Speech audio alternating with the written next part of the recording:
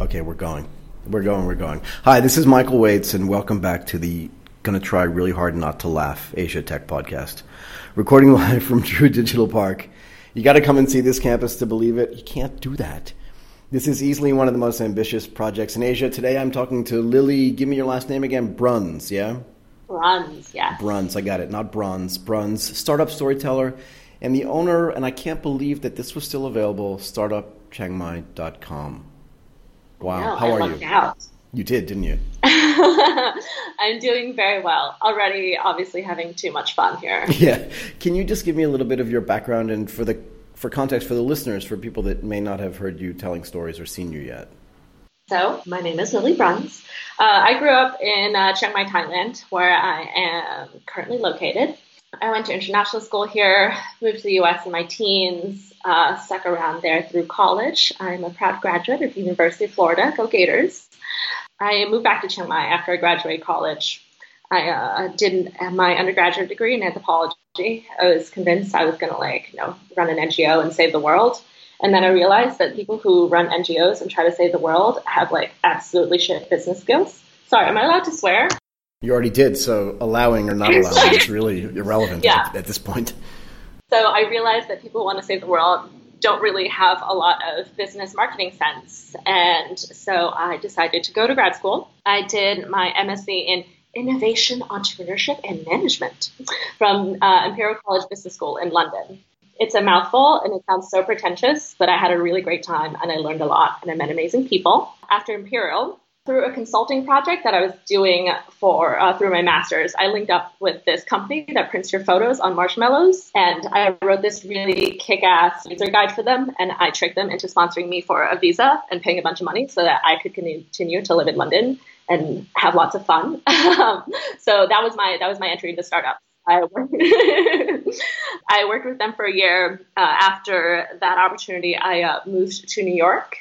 Worked at an e-commerce startup, stuck around there for 9 months, after which I was just really just miserable and sad. New York can make people really sad.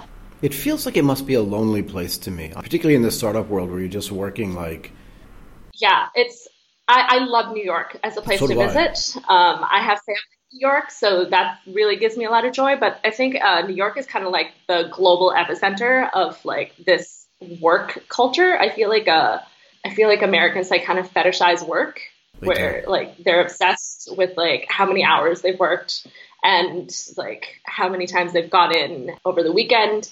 And there's just this constant pissing contest, whether you work in banking or startups, whether you're making any money or not.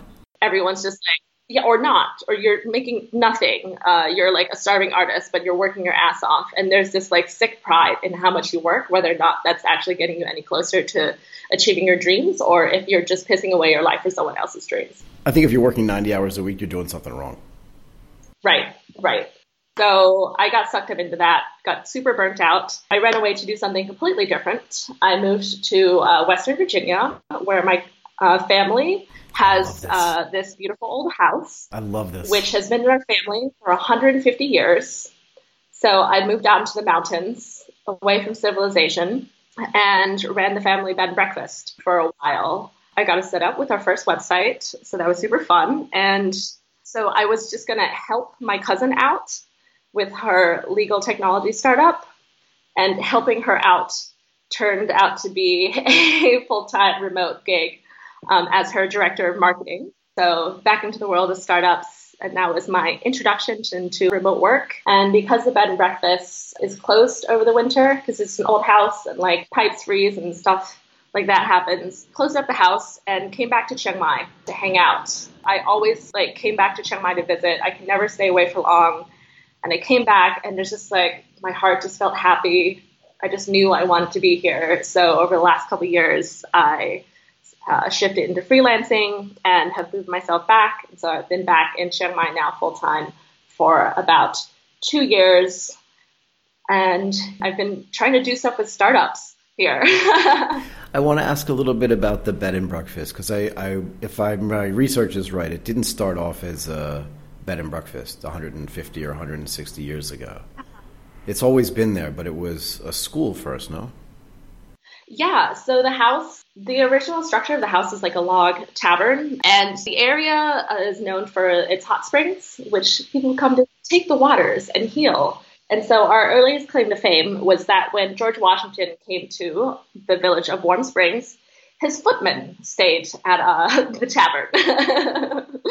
Then from there, bits and bobs got added to the house. It was a hospital for a while. It was a school for girls, and it was during that time that the house came into my family. So it's been an inn, it's been a place where people have come together to rest and to soothe their spirits for a long time. Do you think that there's something in the blood, in the DNA maybe, that says you have to start something from scratch? I mean, if somebody in your family bought this, I'm not kidding though. Like my grandfather was an entrepreneur. My father started his own business, not always the most successful, but like still did it. My uncle started his own business. His father started his own business. My brother runs his own business. Like I think there's something there. I want to get to that in a bit, right? A little bit later, like what it takes to be an entrepreneur, because I don't think it's a normal person that does that. Yeah, But you've been in Chiang Mai now, you said, for 2 years. You always came back. It feels to me, and you and I talked about this offline a little bit, right? My first time in Chiang Mai was 1998. And then 20 years later, I went back the second time. And wow, it was just a different place. But it feels like there's some kind of magic there. Yeah, there absolutely is. I think some people will just try to class it as like a mini Bangkok, but I think it's a completely different city. The thing that constantly amazes me about Chiang Mai is the quality of people here. Yeah. I mean, sure, there's a lot of trash, just like everywhere else, but for a city of this size, we have an absurd amount of talent. There is something about the city that really draws people. People who are at like the top of their game, whether those are artists, creative, filmmakers, technologists, entrepreneurs, something about the spirit of the city really captures them. Yeah, what is it? I think partially it's like a lifestyle element. There's a very like sabai, right? A very comfortable pace of life here that makes you kind of want to just like take a step back and relax. And for me, recovering from New York, this was a good place to do that, for a good place for me to reclaim work-life balance. And so there's something about the city that encourages you to do that. We're surrounded by nature. Right. Which I think is a very good soul. You can hop on a motorbike and within 20 minutes, you're either in the jungle or driving through these scenic rice paddies. And I think the spirit really needs that. Speaking of the spirit, there's also a very a strong spiritual community here. Like how? Whether you're interested in Buddhism and meditation, or you're more of a yoga person, there's a lot of people who care very deeply about that here. And I feel like becomes a sort of mainstream kind of part of the conversation. It's super normal to just be I'm going to go off for a 3-day Vipassana to sort of recharge. So we're going to have to reschedule our meeting, and then we'll come back and build this global enterprise next Monday. Right. Next Monday, we're going to build something gigantic. So Chiang Mai also ends up being a really big place for digital nomads. So it's not just the fact that Thai people have figured out that there's something going on there. It's almost like the world has figured it out. It's like a not very well kept secret kind of thing. Yeah. But you know what I mean, right? Because if I go to somebody in Vermont or in Virginia and say, hey, do you know what a digital nomad is in Chiang Mai? They would be like, is that a drink that they serve in Singapore? They'd have no idea. but there's something going on there that has drawn people there. And I think that Thailand itself has kind of figured it out halfway. I don't know what percent, but can you just tell me what makes it so compelling for the nomads to be there, besides the things you've already mentioned, and then maybe what's missing? What would you add if someone put you in charge? What would you add? If someone put me in charge, how exciting!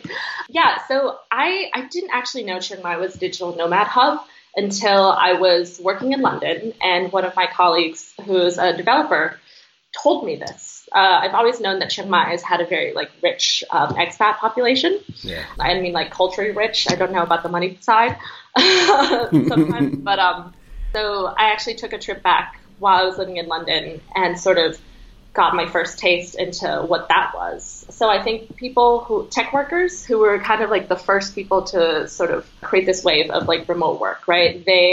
Chiang Mai was on their radar. You could get really good Wi-Fi, a good infrastructure, good travel nexus if you want to fly and explore elsewhere in Southeast Asia, right? Yeah. Yeah, just a really nice place to live. And so they were the first wave of digital nomads, and that sort of ushered in, I think, a more diverse crowd of sort of entrepreneurs, e-commerce people, and that's sort of just like grown. It's gotten really huge, I think, in the last couple of years when people sort of like decide that they want to become digital nomads. Like the newbies all come here because it's like so highly ranked on stuff like the Nomad list. There's lots of people who create YouTube videos, and podcasts, and blog posts talking about like why Chiang Mai is so amazing. And so I think like this or Bali is often people's first stop. But, you know, you asked me what I think is missing here. And what I find really sad and something I'm trying to work to address is the fact that there's so many nomads here who never connect with the local people. Right. And there's a lot of people who live in Chiang Mai who have no awareness of what a digital nomad is. You mean local people don't know, or? No, like there's tight geographical concentration. Most of the nomads start out living in the New Manhattan neighborhood, right, where there's lots of like cafes, co-working spaces. And so, you know, maybe those people who are working there, the business owners there, are aware of digital nomads. Definitely, there's a lot of places that are called co-working spaces, but I think it's just like opportunistic branding, you know, it's just a coffee shop with extra outlets. But shameless plug, I organize a monthly meetup with some friends here for the Chiang Mai Entrepreneurship Association.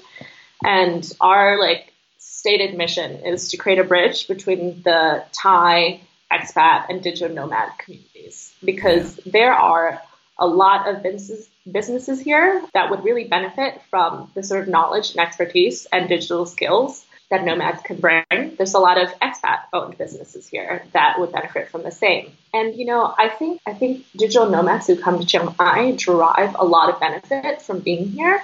And I think a lot of them want to connect more locally. They want the opportunity to give back, but it doesn't always feel so easy to do so. There's like the language barrier is definitely a big challenge. Yeah. We kind of de facto have to run our meetups in English, and that kind of precludes a lot of Thai people from coming, unfortunately. So that's something that we still kind of need to figure out how we address that.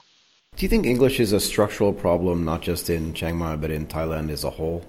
Oh, totally. I mean, if you compare Thailand to its neighbors, like I have lots of friends who like were English teachers who moved away from Chiang Mai because even though they loved it here, the pay for an English teacher is crap.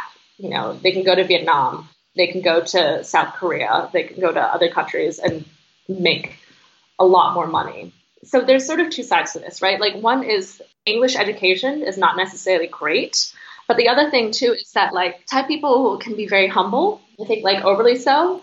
And I've had people who have, like, asked about, like, you know, Thai people who have asked about coming to the meetups. And they're like, oh, but my English is not so great. Is that okay? I'm like, no, please come. Like, there's several of us who can help you translate if you feel like it's really a challenge.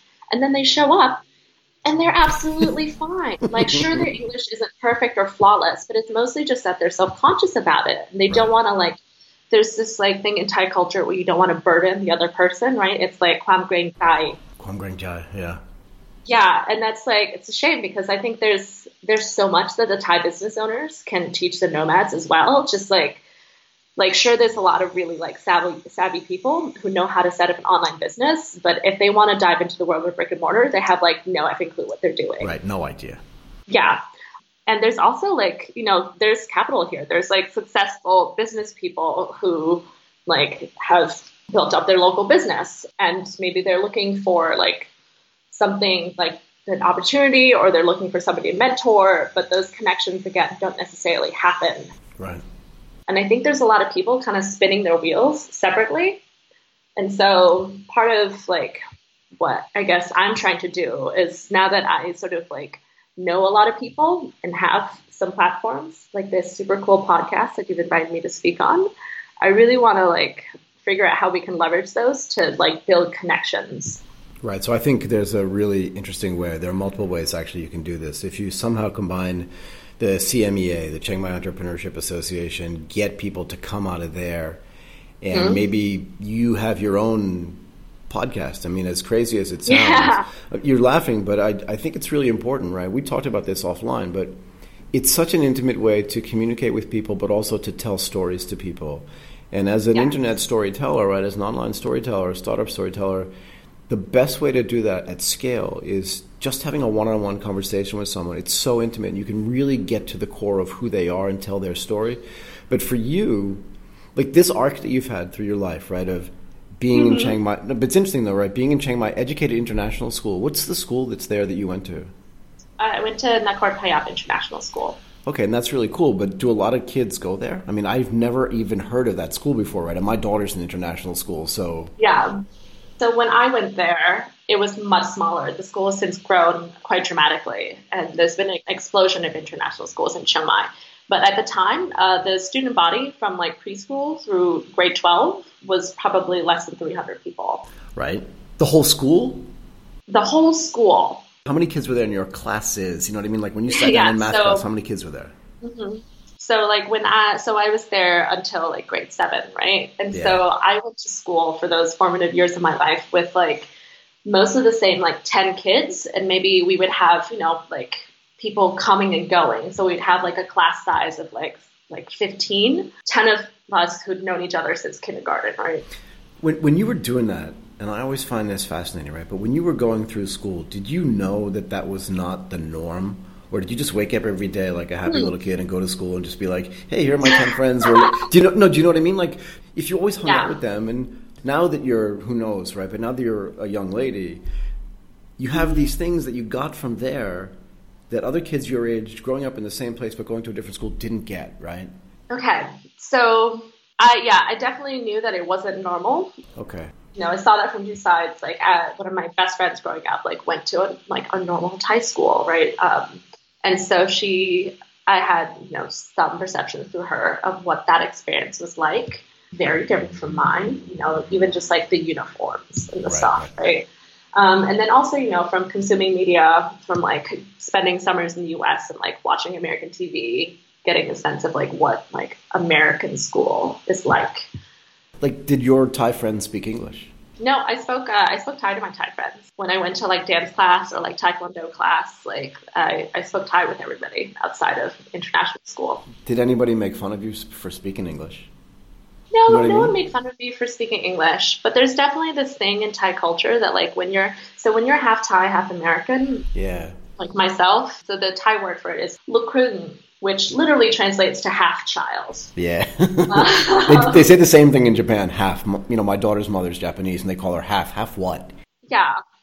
And so there's this weird thing that goes on in Thai society where which is complex and is something I've had to work through sort of like my entire life. And as Westerners in Thai society sort of get elevated, right? You sort of, for no reason other than the color of your skin and your nationality, you just get this like, oh, you're like in the hierarchy, like you're above us. Right. And so sometimes that translates to like benefits and privileges, but it's also very othering, right? You're this other class. You're not one of us. Right. And so I definitely felt a sense of that. I don't think that's something I like really put my finger on until I was much older. For sure. Because a lot of this comes off in not like an antagonistic way. No one's trying to be mean.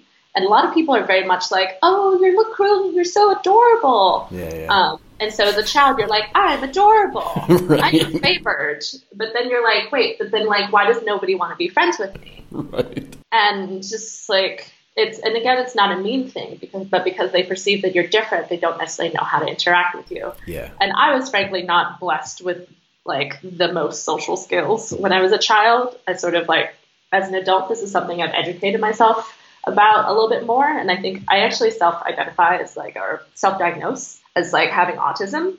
Oh, interesting. I was also young for my grade. When's your birthday? What month? It's in October. Yeah, so you definitely were. Yeah. And so I think those things combined, like I had a hard time making friends. If it hadn't been for the fact that like I went to school with those same 10 people that whole time, right? Maybe I wouldn't have had that many friends. And it was definitely a challenge, like moving to the US and like integrating into like a new school system. Like your teenage years are like torture at the best of times. Add to that, like coming from an entirely different culture and being just a little socially behind your peers. It's just like, oh my God. Yeah. Where were we? I feel like I wandered off. No, you didn't. So I did that like 5 times. different states and stuff like that. So I get, like, that's really hard. You come in after the summer, right, and everyone's like, they're just looking at you like, who is that kid? It's just hard. But I think I can pull this back into actually one of the other things that I want to talk to you about. Like, entrepreneurship is not for the faint of heart. No. At any level. And I do think you have to have this sort of huge self-awareness at some level to be able to think, like, I can overcome this. I can be extremely persistent because I've been in situations before where nobody knew me, nobody knew anything about me, and I had to adapt and I had to figure it out. And I think that in a way that's been super helpful for me, where I look at, like, here is nothing. I have nothing. It's literally a zero. And the things that I tell people I'm going to build, which is that sort of entrepreneurial thing, everyone just goes, no one needs that. And you're like, I think they do. I think they do need that. And then you start building it, and when you're building it, people are like, they scorn you a little bit. I've had this happen. And you get scorned, and they're like, I told you, nobody needs that. And you keep building and building and building. And then one day the people that ignored you call you and go, I want to start my own X, whatever X is. Can I pick your brain? And there's like, and here's the half of me that's half, The half of me goes, no way. Because I've been working forever and you've been ignoring me for the whole time. And the other half of me goes, sure. Because even though what you're basically telling me is you want to compete with me in something that I've been doing for the past 5 years, you're going to give up anyway. Because you're only peripherally interested in this, and I know I can out-execute you because I've learned way more than you, and the 10 things that I can share with you in a 30-minute conversation, which is all you're going to have, is meaningless. Anyway, what is it about this entrepreneurship thing that kind of drives you, particularly after that experience you had in New York, which you just said was just so intense, right? Yeah. What makes someone want to do this? I got very excited about startups, just it's kind of like this new thing that I hadn't really seen before, and it seemed very exciting, and I'm super into technology. It just really vibes with, like, the way that my, like, brain works. I'm like, yes, let's build a technical solution. Let's build, like elegant processes. Let's, like, survey our customers and use design thinking, and all these things were just so magical to me. It was just like a playground. But I didn't really see myself as an entrepreneur in that environment. I thought I would be someone who would help someone else make their venture great, because that's where I thought my own skills were. And it wasn't really until honestly, it's only been recently that I think I would even feel comfortable calling myself an entrepreneur. When we first discussed, maybe collaborating on, like, a regular podcast series, I told you it tickles my imposter syndrome, right? And so how do we circle all these things back together? So I started, like, working for myself as a freelancer, right? And then along the way, sort of these, I saw these things that didn't exist that I thought should exist. And I just kept going out to other people and seeing if I could get someone else to do it, because it didn't seem like I was allowed to do it. Like, no one gave me permission to do it. I wasn't qualified to do these things. Someone else should probably do it. And then I just realized no one else was going to. And I was the only one who seemed to give a fuck. So I was like, okay, fine, I guess if I want this to happen, I need to do it. Right. But that mindset shift, like, the first time that I actually was like, oh, I'm doing this now, and I was, like, other people heard that I was doing this. I'm going to get more specific just so we can introduce weird things to the conversation and people can have something concrete. But the first business that I, like, started, the first venture in Chiang Mai that I did outside of just my freelancing work was to start a pole dance studio. Awesome. And no one else was doing this. And I was like, I have a pole. I'm just going to find a place to put it up. I'm going to start teaching classes because I bet someone's interested. I bet there are more of me out there. And I found more of me. I found someone else who had been wanting to do the same thing, but just, hadn't quite had the brass to do it on her own. And so we decided to team up. And so, like, we've been doing this for, like, a little over a year now. We're moving into, like, an awesome new studio. Like, actually really soon we found some wonderful partners to help us take this to the next level. And now people here have heard about this. I'm like, oh, so you created it? Oh, that's so cool. And it's just like, it doesn't seem cool from my perspective because, like, literally the first couple classes I taught were, like, in a friend's, like, office where she would let me come in and move the desk around and set up a pole. And I was, like, daring to, like, ask somebody for money to teach them how to, like, do stuff on it. Right. But that's what you have to do. You have to do the very first thing that is just like small and takes a step towards it. Right. You have to take that first step before it can become anything. And then kind of like, if you keep doing it, if you are persistent and tenacious and solve the problems that will inevitably occur, all of a sudden you have something to show for it. You can look back and just be like, oh crap, like I actually made a thing, which is really cool. You know, going back to the whole like cultural identity stuff, right? I think I've realized like, even though it was really hard growing up and feeling different and feeling like outside, I learned to become comfortable being an outsider and understanding how to sort of play my position in between cultures to my advantage. Because there are settings in which it behooves me to like be more Thai and to play on that. And there's other times where it's just like, nope, I'm American. I'm like going to be more direct. I'm just going to be loud and I'm going to make sure I'm heard. And that's what's going to get shit done. Right. And I think to be an entrepreneur, you have to be comfortable being an outsider. You have to be comfortable being different. I don't think that entrepreneurs, for the most part, are neurotypical. They're people who, you know, we have these like, there's a lot of people who, you know, are sort of on the autism spectrum, or people who have ADHD and like, what's the one where like you can't read stuff? Dyslexia, right? So many entrepreneurs have dyslexia. They don't do well in school, right? And so they're like, screw it. I'm different. I'm going to lean into being different. I'm going to make my own thing happen. And, you know, all these things that are really difficult as a kid, right? You realize if you can like, you can develop into your superpower. And like, if you can make that work for you, you can like become more confident in yourself and you can actually like, do cool stuff. Kind of sounds like that's happening to you, if it hasn't happened already. I feel like I'm hitting an inflection point. Don't you though? I can feel it. I really mean that. I can feel it. And I can feel it's almost like you're hitting the inflection point while you're talking about it in a way. Do you know what I mean? Like, can't you feel it? I feel like, I am feeling it. This has been a really interesting, really transformative year. I've had like really great opportunities. So like with Beach City, who I know you from, right. Sort of, you know, going back to that, like sometimes you feel like you need permission. Sometimes you just need to fucking do it and nobody's going to give you permission. But sometimes somebody invites you and you're just like, oh, okay, let's try this. So with Beach City, who, you know, we go to tech events, we go to innovation ecosystems, and we interview people, right? I got linked up with them because they needed someone to redo their website, to redo their brand messaging. And then we've been working together for a couple months when they had this gig in Hong Kong that they needed another presenter for. And they asked if I would like to come out from behind the computer to present. And I was just like, you want to pay me to go to Hong Kong and like nerd out with a bunch of startups? That sounds awesome. But had you ever done that before? Had you ever held a microphone and stood in front of it? Never. No. Like, I hate the way my voice sounds. I really, really hate it. Still, I'm gonna like, if I listen to this thing later, I'll cringe. But whatever. I think we're getting some good stuff out. So that's the price to pay, is to have to listen to myself sometimes. Yeah, but sort of getting out in front of the camera there it felt really empowering. And through that channel, you know, I had the opportunity to like go up to people who I probably wouldn't have been comfortable approaching before. Right. But, you know, Lee, who's like the CEO founder of Beach City, has just been really like an awesome mentor. And just he's so like lackadaisical about some things, and he's like so not fussed about like power, right? He's just like, whatever. I'm a successful serial entrepreneur.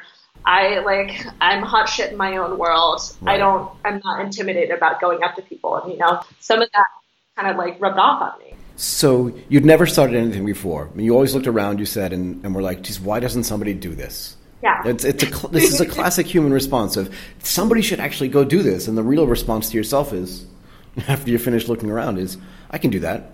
And you maybe, you know, you started with freelancing, right? Freelancing is like the first kind of jump into it. You're like, okay, someone's going to pay me for just the shit that I do anyway. That's the first step. And then you're like, I'm going to take my pole into my friend's office and I'm going to ask people to dance with me and jump up there. No, but this is what you said. I'm not making it up, right? Yeah. And then like people actually pay you and you're like, wait a second, there are too many people in this office. I need a studio. And then you jump into a studio and before you know it, you're running this small kind of and medium-sized enterprise. It's actually a business that people actually pay you for. That people look at you now and think, that's amazing. And then one night you just kind of go home and you're like, what else do I want to do? Yes. Because that's where the real power is, right? Like that, and I'm going to say little, but I don't mean it pejoratively, right? But that little test that you did, step by step, now tells you, okay, I'm happy, I've succeeded at something. Maybe not at scale yet, but now I know what to do. And now I know even if I do fail, I'm not going to die. Yeah. And it's super, that word, I hate this word empowering, but it's super personally powerful. You're like, sure. I'm almost now, I cannot be killed. I'm immortal. No, but you know that feeling. I'm immortal. I can walk into any place and go, I can do anything, even if you can't. I don't know if I would phrase it in quite that way, but I would say that through pushing through all these things, I've learned to give fewer and fewer fucks. Right. If there's anyone who needs a kick in the ass to get started, on creating a life that makes them happy, I would recommend read Mark Manson's The Subtle Art of Not Giving a Fuck. That was, I think, one of the tipping points that set me on this journey. I read it. I was on a holiday from work. I read it at the airport, and I was like, oh my God, I need to internalize this stuff. I need to figure this out. And that got me started on this whole journey. And yeah, and the thing is, going back to one of the things that makes Chiang Mai really special is the people. There's a lot of people with this mindset, right? They've taken that first step in breaking free from the herd mentality and stepping away from the rat race and having enough courage to do that. And if you can build a really kick-ass community. I feel like I'm in such a better position to actually capitalize on the opportunities that are around, and that I'm finding these opportunities because I've really worked on myself. I've worked on my mindset. Right, I've worked on developing grit. I've developed my sales skills because I'm surrounded by these incredibly talented people who are also entrepreneurs.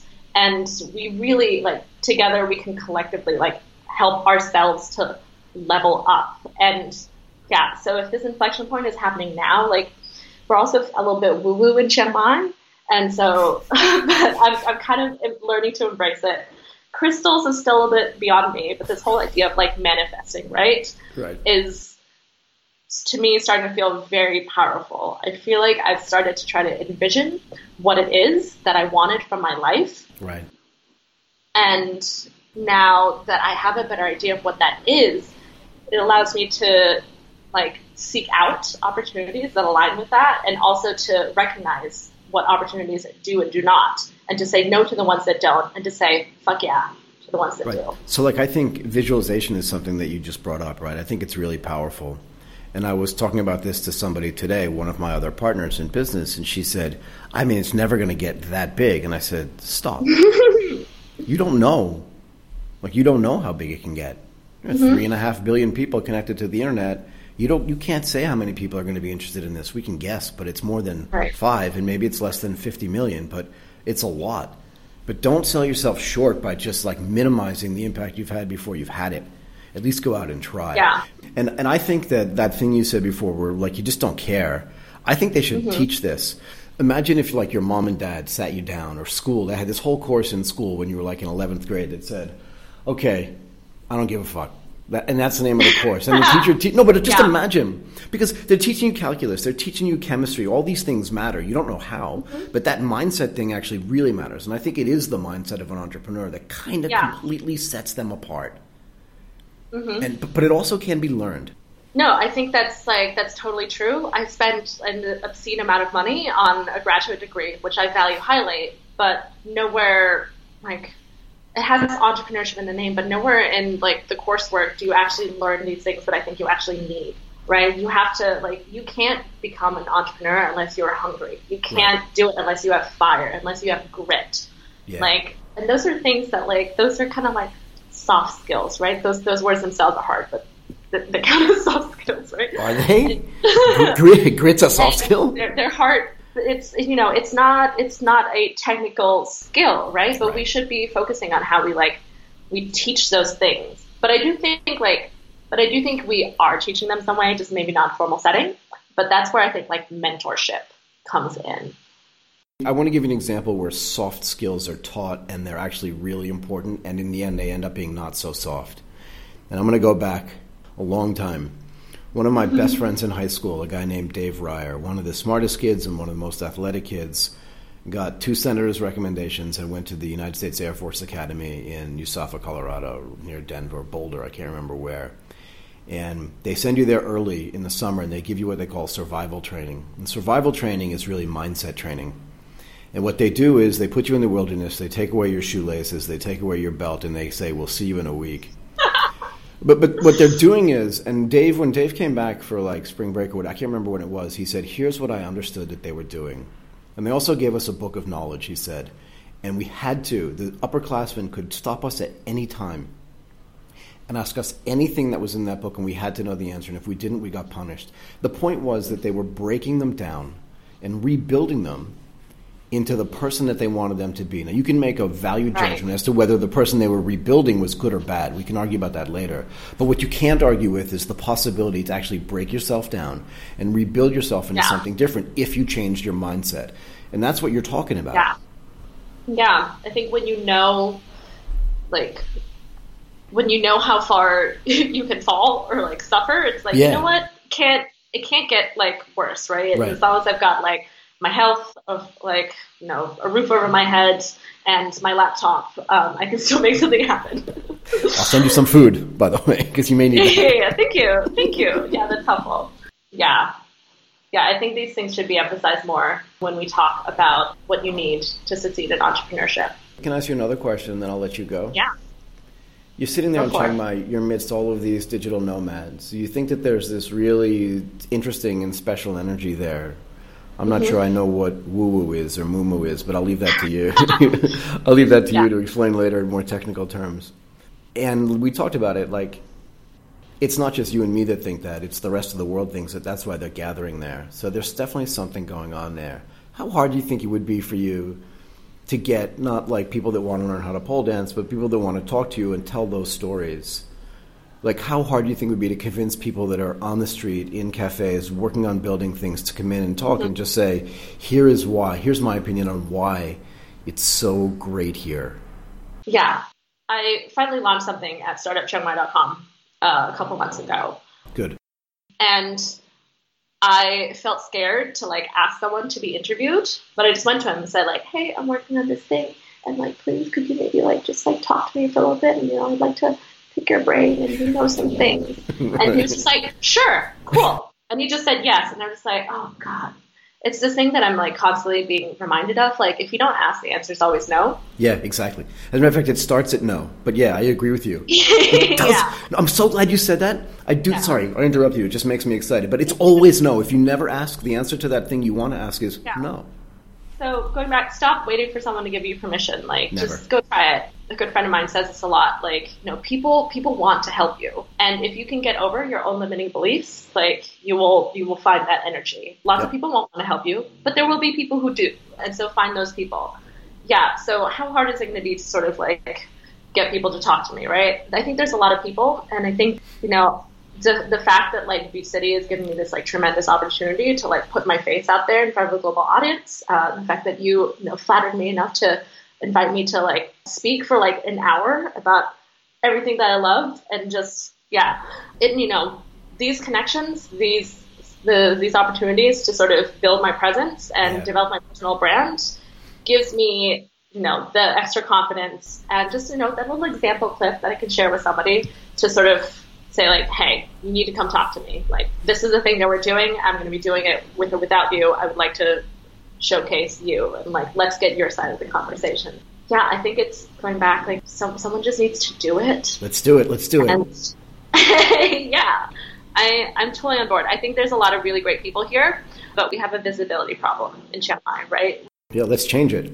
We have a sense that there's stuff going on. We know there are nomads here. We know there are a lot of, like, software companies, but, like, what's happening? There's not enough people paying attention. Like, Bangkok gets all of the fun, sexy coverage, right? Because, I mean, come on, let's be realistic. Like, Bangkok's tech scene and ecosystem compared to Chiang Mai just is on another level. But there is something here that's worth shouting about. And, yeah, if I can be a part of, like, connecting those people and, like, giving them a voice, like, that would be really tremendous. Because I think there's so much potential here if we can create those connections. Yeah, so here's what I'm going to say to you before I let you go. At Yeah. the beginning of this, you said, maybe sort of a third in, you said, there's something out there, and I always think, like, why doesn't somebody do this? Mm-hmm. So that's what you're thinking right now. So you know who's going to do it? You. Apparently me. Not apparently. Me. Okay. Yeah. That's the perfect way to end, Lily. You are awesome.